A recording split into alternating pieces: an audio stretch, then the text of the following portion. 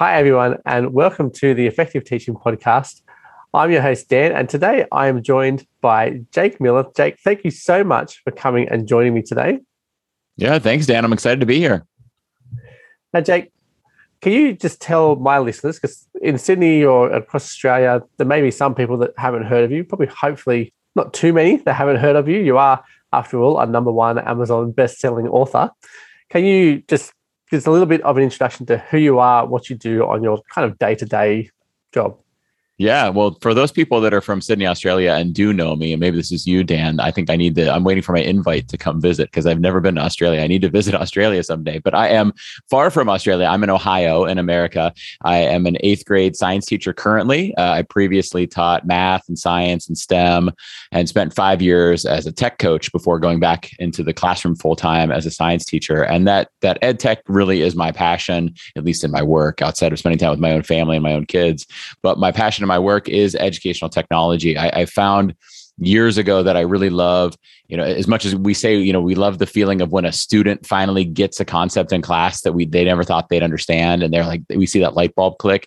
I found that what I really love is when I see a teacher do that in regards to educational technology, a teacher that maybe didn't feel confident about their use of educational technology. And then if I could help them get that light bulb moment, that's something I get really excited about. So I do that stuff through speaking and presenting in my podcast, which is called the Educational Duct Tape Podcast, and recently published a book titled Educational Duct Tape as well. But that's kind of the ways that I feed that fire that I have for supporting educators with the use of technology in their classrooms.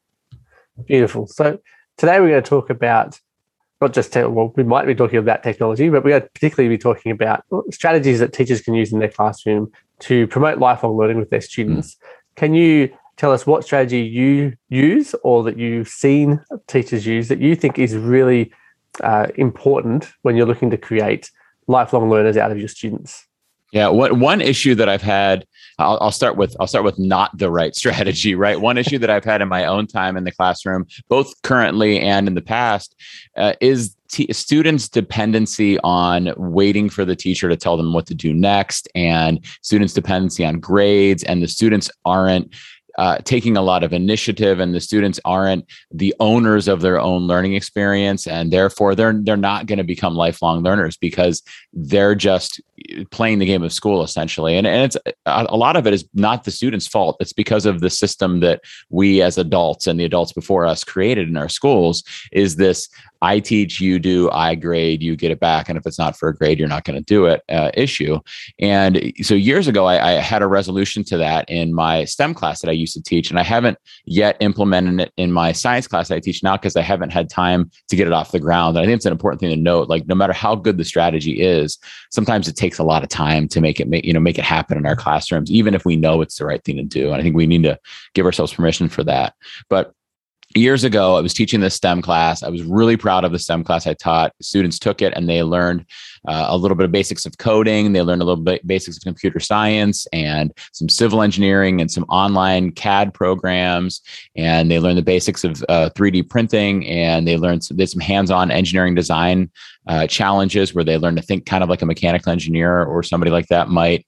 And the goal was really to expose kids these different things that they might go into in their future careers or education or things like that. They kind of tap into parts of themselves that have never been a part of their schooling experience.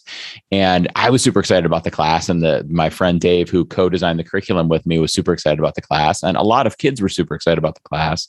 But then I had this one quarter who they're what I call that class. And every teacher knows that class, where you're like, how did I get this group of kids together? Like how did this group of 30 young people end up in a room together? And are they here to punish me for something? And I realized that the reason I was having so much behavior problems with this class was because of the pace that I taught them at. A lot of the kids misbehaving were kids who were either highly capable and fast processors and fast work completers who were bored while they waited for my pace to catch up with their work speed, or they were maybe slower processors or just really deliberate thinkers who took their time through challenges, or maybe they were a struggling student and I was going too fast for them. My kids in the middle, who I call the Goldilocks students, the porridge was just the right temperature for them, right? And they were fine in my class. They didn't misbehave. But I had kids on the other two ends of the spectrum, some of them were misbehaving and they were only in those two groups. So to solve it, I made a student-paced curriculum. So I took a website, it was a Google site at the time, and I turned all of my lessons, it was the same lessons that I had been teaching, I turned them all into lessons that didn't require me anymore, right? It might be a video of me. It might be a Google Doc that gave them instructions. It might be a website that gave them instructions, whatever it was, they were able to just click on the link and go through the project and kind of, or the assignment and just do it. And I was free then to go around the room and support them with it. And it not only did it get rid of those behavior problems, which was what I was really trying to do, it did the other thing that kind of you're bringing up on your podcast regularly, which is creating those lifelong learners, because I saw my students then take control of their own learning process. They were in the driver's seat.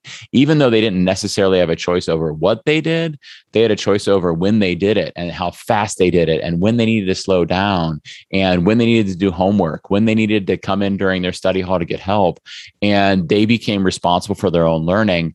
And I like to think that that then impacted the way they acted as learners after that. You know, we see it regularly. I teach middle school here, and many of my students, this is the first time, as they're eighth graders, that they've ever found school to be truly challenging, right? And they're having to juggle multiple assignments in multiple curricular areas and multiple homework assignments. And it's never been too much for them. And now they're finding they don't know how to organize themselves for those situations, right? And that's such a skill that we need through high school, through college, through work.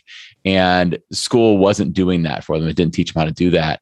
And I think a student-paced curriculum really gives students some of those skills because they start to manage themselves. They become responsible for themselves. It brings in that kind of executive functioning stuff that we talk about where they're taking full responsibility over the work they're doing. That process that you're talking about, where you're getting students to control their own pace of things, was that just for like one lesson, or was that across the entire term where you would actually already have laid out much of your term's work and recorded videos or had your activities listed with links and that kind of stuff and the instructions already provided? Was that lesson by lesson, or is this a full term that you've prepped like that? It was the full term. And that's why, when I said earlier that I haven't done that in the current science class that I teach now, it's because I'm on my second time teaching that class. And I don't know my activities in my curriculum quite well enough to craft it out ahead of the students getting to it and giving them that student pace. But this was the second or third time that I was teaching this STEM course. It was a quarter long course, so about 9 weeks. And so I had taught it once already. So I had all the curriculum ready. And so what I did was I would make the activities. I just had to stay ahead of the kids. I was not ready for the whole quarter at the beginning of the class.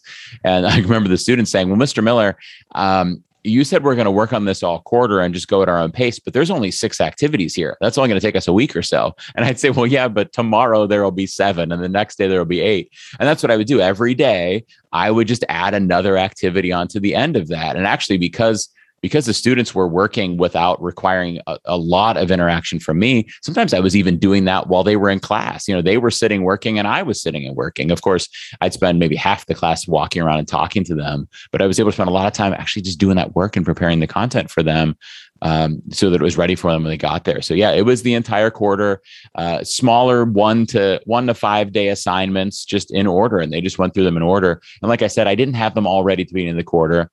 I had taught them as a not student-paced course before. So I was just turning them into student-paced curriculum one day at a time as I went through it. And there were days where I was struggling to keep up with that rate, and I would be honest to the students about that. I would tell a kid who was ahead of the pace, I'd say, hey, listen, the next assignment isn't ready. I'm having a hard time keeping up with my own pace here. What I want you to do is explore this for today. And the kid, number one, was excited to explore something of their own, but they were, I hope that they were impacted by the fact that I was willing to admit to them, hey, I'm doing my best. Hey, sometimes these things happen to us as adults. And I think they got a lesson from that too, but then in following quarters, it was all ready. I just had to keep tweaking it as I went through it. So which skills then do you think you're really helping to develop in your students to set them up for lifelong learning? Is it just the skills of monitoring their own pace, or is there more to it than that helps them long term? Well, I think that's one piece of it, but it's also being able to it's different from a true self-assessment. Maybe it's almost like a mindfulness in relation to their own work. And it's a self-assessment of where they're at, and not so much as what they're understanding, but where they're at, because they had to know, not only did they have to monitor their pace, but they had to take that information about their pace and know what steps they needed to take. Is this a time where I can go deeper into a project? Or is this a time where I need to really buckle down and go as fast as I can? Or is this a time where I need to come in for extra help or spend extra time on it? So not only were they monitoring their own pace, they were making mature decisions about what to do in order to handle whatever they've noticed about that pace while they're monitoring it. Now, Jake, for a teacher who's just going to get started with this kind of a process, where would you recommend that they get started this week? If they're listening to this podcast at Sunday night and they're like, oh, I'm going to put this into practice this week, what should they do? So the one thing I came into this knowing, and I talk about this a lot on the Educational Duct Tape podcast and in my book, is the idea of when you know better, you do better, right? So you have to, and it's a quote from Dr. Maya Angelou there, and that requires that you have to know certain things in order to do better, right? So at this time, when I started this, I knew that student pacing had potential for helping me in my class, but I also had other knowledge. I already knew how to screencast. I already knew how to put activities up on a website, or it could have been an LMS, right? So I had this knowledge already in place that allowed me to do better. So I think that's some of the things that they could do, is maybe learn how to screencast your lessons, right? Like if you don't already screencast your lessons, it's hard to student pace your course if you're not recording videos for the kids to watch, because you still need to give them some instructions there. So maybe you learn how to screencast. Maybe you learn how to use a tool like Mote to record audio instead of a screencast. It could just be an audio file from the teacher, right? But learn some different strategies for putting your information online so it's asynchronously available, right? So the student can watch it when the student's ready for it, or listen to it when they're ready for it, or read it when they're ready for it. I think doing it in text, oftentimes my students didn't read it completely, right? That's just the way students are. So I think video and audio are really best. So I think that would be the first step I would take, is developing that skill, that ability, and then you could start to leverage that to create something that's student-paced. I think that's great advice, because a lot of teachers, they want to dive straight into it and then they get stuck because they haven't learned the processes yet. And so making sure you actually know how to use screencasting, or at least know how to shoot a very short explainer video, I think is a great way to get started on that idea of student self-paced processes. Well, Jack, thank you so much for coming on and joining me and talking about this student self-paced learning. Can you just tell my listeners where they can connect with you? Yeah, that'd be great. Yeah, so I'm on all of the social media platforms at Jake Miller Tech, and my website is jakemiller.net. And if you go to either of those two locations, you'll be able to hear about my podcast and things like that, which is a great way to keep connected with me that way too. Yeah, and your number one book that's on Amazon, where they can go and find that. What's it called again? It is Educational Duct Tape, an EdTech Integration Mindset. Yeah, and Educational Duct Tape is the same name as your podcast. Correct. Yep. Yeah. And that's an idea that I've worked on before. It's a metaphor that I talk about on both of them, about how we use educational technologies as a tool to address problems in our classroom. So just like duct tape, right? It's a tool that we use for things. And just like in the suggestion I was talking about, we use screencasting to record video directions for a student to watch when they're ready to. So the problem is needing the student pace your curriculum, and the tool is the screencasting. So the problem, the goal, the need comes first, and then we identify the tool. Yeah, that's beautiful. So if you're listening to this at the moment, please, this is about to end. Go and find Educational Duct Tape, the podcast, and listen to Jake there. I'm sure he'll give you plenty of great ways that you can use technology as duct tape to solve some problems for you in your classroom. Well, that brings us to the end of this episode. If you enjoyed this episode, I would love if you could leave me a review. And I would also love if you haven't already, head over to teacherspd.net/workless and grab a free chapter of my book that is soon to be released. Make sure you come and grab that as well. And if you want the transcript or want to watch the video for this episode, head to teacherspd.net/93 and make sure that you hit the subscribe button and come back and join me next week. Thanks so much.